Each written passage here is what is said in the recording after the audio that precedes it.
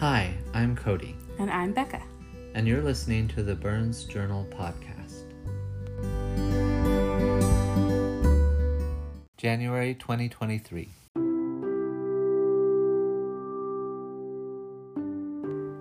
Outward checkmarks. Inner rest. You can enter God's kingdom only through the narrow gate. The highway to hell is broad, and its gate is wide for the many who choose that way. But the gateway to life is very narrow, and the road is difficult, and only a few ever find it. Matthew 7:13-14. Our pastor, Ethan Crowder, taught through Matthew 7 several weeks ago, and it floored me. It wasn't new information, but he put it in a new light. He reminded us that when Jesus mentions the many who choose the broad road, he wasn't primarily referring to the many people who live horrible, sin-filled, evil lives. He was talking about the vast number of people who are working so hard to live outwardly good lives, but do not have true inward righteousness. Few trust in Christ, and he is the only way to be inwardly clean. Few understand that God is not interested in all the outward effort and appearances and trying to keep up and trying to be good enough. He wants fruit that flows from the inner life, from a heart that knows only Jesus was ever good enough. He's looking for people who walk the difficult, narrow road of placing all their trust in him, step after step after step. The Lord doesn't see things the way you see them. People judge by outward appearance, but the Lord looks at the heart. 1 Samuel 16:7. I already know that my best attempts at a good life are not enough. I know I need the cross. I grasp that without Christ, there's a chasm between God and I that I could never reach across. What I find myself wrestling to grasp is that the cross not only bridged the chasm, it moved me to the other side of it. Out of death and striving and failure, into life, wholeness, and favor. I know it, but I forget it. And I get stressed all over again when I don't think I'm doing a good enough job. In his message, Ethan said, "It's easy to look the part, but genuine righteousness is always inward before it's outward. It's always a matter of your heart before it's a matter of your life. If we check all the boxes with how we live, but fail to have a heart that's changed by the gospel, then we've missed the point. God doesn't want you to be Jesus. He wants you to trust Jesus." This wrecked me, because for a year I have been trying so hard to keep up with what is expected outwardly, while I'm grieving, churning, wrestling, and fearful on the inside. But I could have dropped all the outward things, the pressure to be enough and to be good enough for other people. Jesus is enough. I don't have to be him. I can just be the person who's clinging to him. What God wanted was inward. He had to do some work on the inward, and I couldn't speed it up. My trust and confidence were mangled and not functioning, and I wanted to think rightly about God and have all the outward flow from being in a good place inwardly, but I didn't know how to get there any sooner. I wanted so badly to do well and to make good choices, even if it took a while for the emotions to catch up. But the emotions also had to be processed. I think what stood out to me in this sermon was the relief of pressure. There is no pressure for me to be good enough. I cannot be.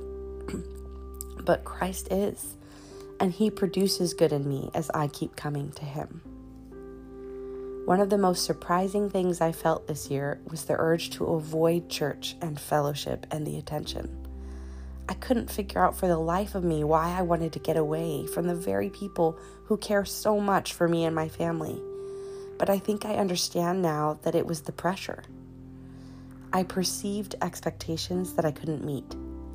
To be their missionary and their small group leader and their helpful church volunteer and their mentor and their enthusiastic vacation Bible school teacher, when I was also a traumatized postpartum mom recovering from 8 months of hyperemesis gravidarum, 3 hospitalizations, heart complications, moving suddenly across the Atlantic with only 5 suitcases worth of belongings, and facing the scariest days of her life as she waded through a flood of scans, appointments, and treatment recommendations for her tiny baby's swollen brain.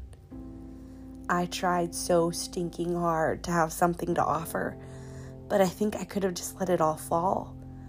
I could have just been exactly where I was, processing what I was dealing with. And if it was messy, I think they would have just loved me, just like the Lord does. And oh, I need that love. While I'm still trying to be enough, I will feel strain, distance, and disappointment that don't apply to me. I am on the other side of the chasm because of the cross. I have been showered with affection, approval, warmth, and welcome because of the work Jesus finished. And it is not meeting the outward check marks that will finally ease that heavy pressure. It is resting in this unearned love that has been lavished upon and given wholeheartedly to me. Only out of that can I walk forward and have something to offer others, something that is sincere and full of life, not forced and wrung out of a tired, collapsing shell.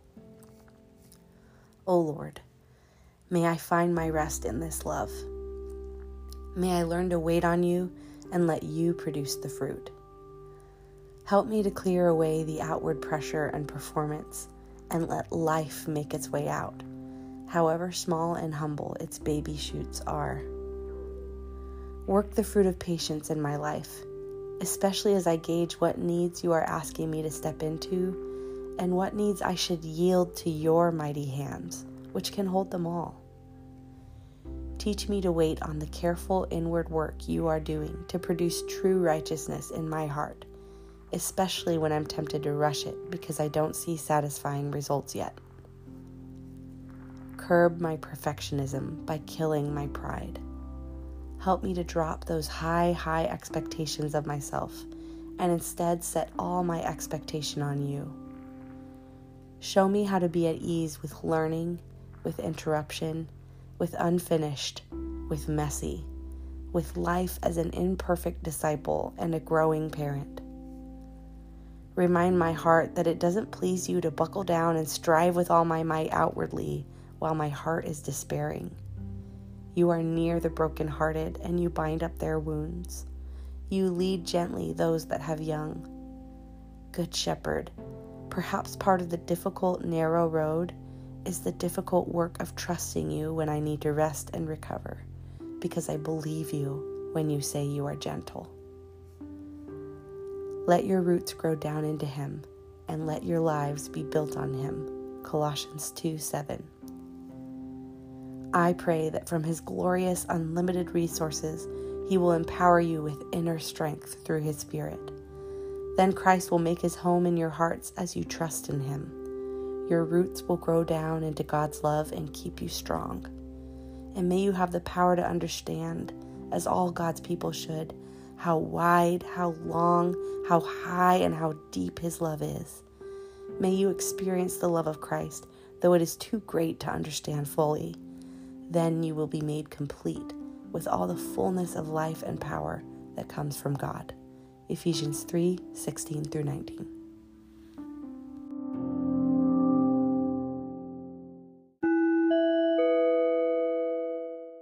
Time for update. We asked you to pray that Benaiah's December MRI would show improvement, and our awesome God answered. Woo! His ventricles are still enlarged. They always will be. Yeah, That's expected. Mm-hmm. But most of the swelling around the temporal lobes of his brain has resolved. The cysts at the front of his brain are almost completely gone, and there's healthy brain tissue developing forward into that space. So that was a super exciting checkup for us. What a relief. At his checkup this month, the pediatrician told us that Benaiah is keeping up with the normal milestones and may even be a little ahead on some of them. This blows my mind because 8 months ago, the neurologist told us to take the milestones and throw them out the window because they just weren't going to apply to Benaiah with everything he had going on. So to be like doing everything that a normal 9-month-old should be doing, it is just such an answer to prayer. Only the Lord Yeah. Yeah. There's no other way. As helpless as we are in these situations, there's absolutely nothing too hard for him. Thank you for going to him on our behalf and on behalf of our little boy. We so appreciate that. There were, I think the neurologist told us he has seen something like this only 3 times in his whole career. This medicine never is enough on its own. And not only did Benaiah's MRI improve with only medicine and no surgical intervention, but the neurologist and the surgeon both agree that over the next 3 months, we can start slowly weaning that medicine, the medicine that controls fluid production in Benaiah's brain. And we'll just be watching him closely to see how he tolerates it. Then he'll have another MRI in April to see if he's compensating without it. At this point, everyone on Benaiah's treatment team agrees that the brain surgery is no longer recommended. They think it's highly unlikely that he would end up needing that down the road. Which is, again, amazing, because that first hospital admission, they were like, yeah, he's going to need surgery. We'll just figure out when.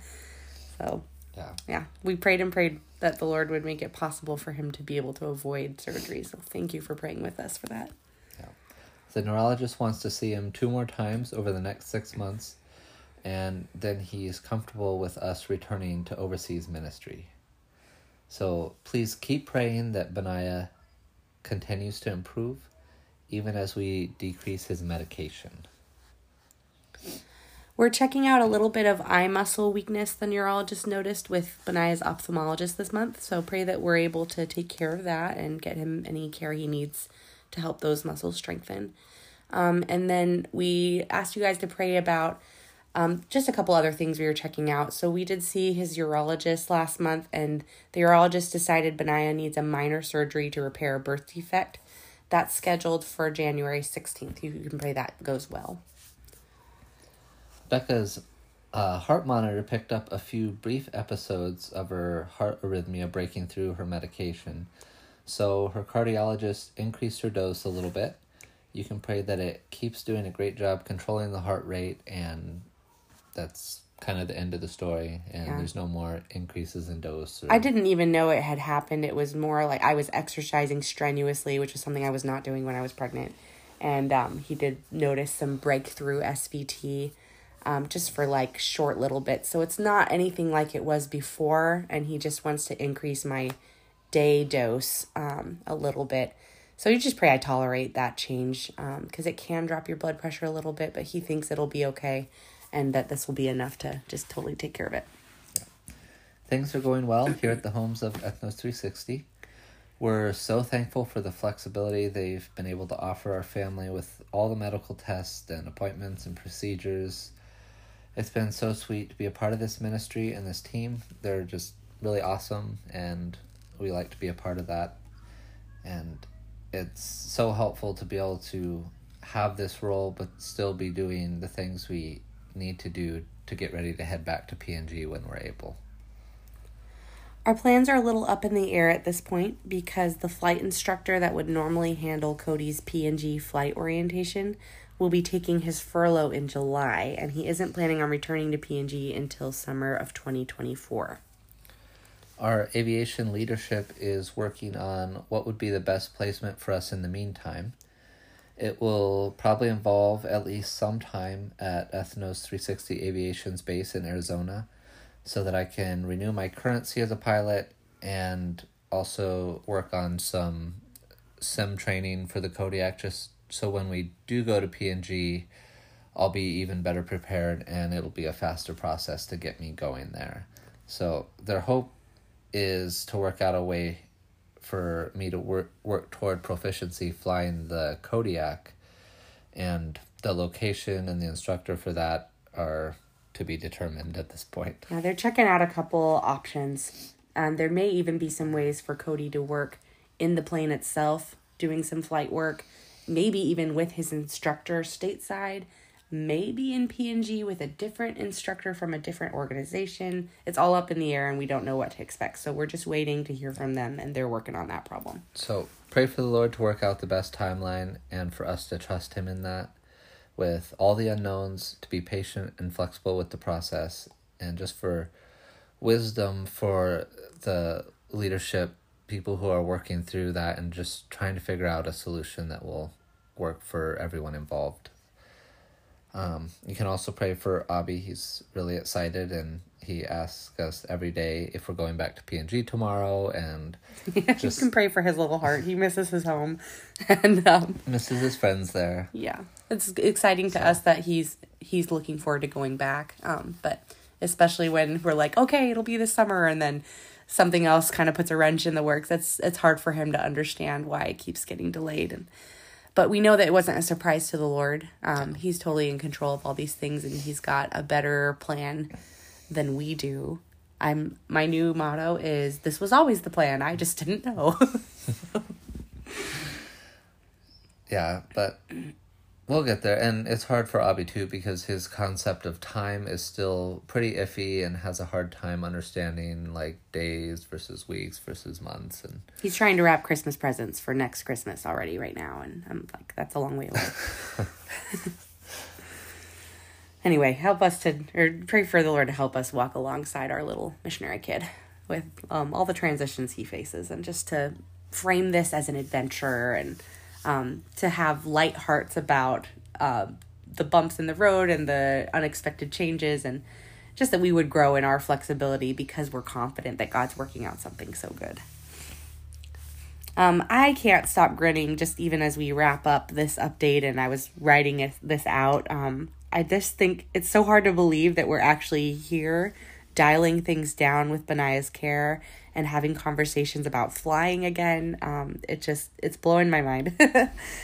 Even as we see the Lord making a way forward for some of the desires and hopes of our hearts, we'd like to ask you guys to pray that we would treasure him most of all and run to him as our refuge in the unknowns.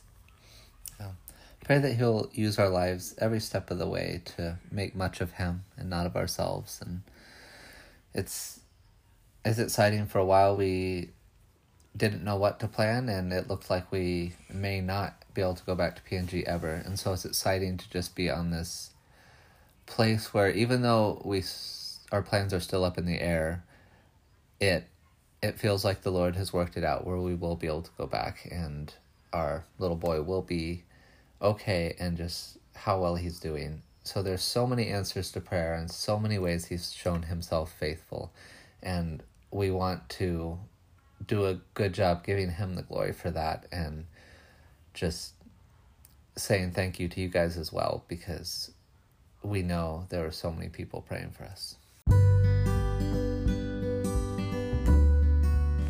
Thanks for listening to the Burns Journal podcast. We'll see you next month.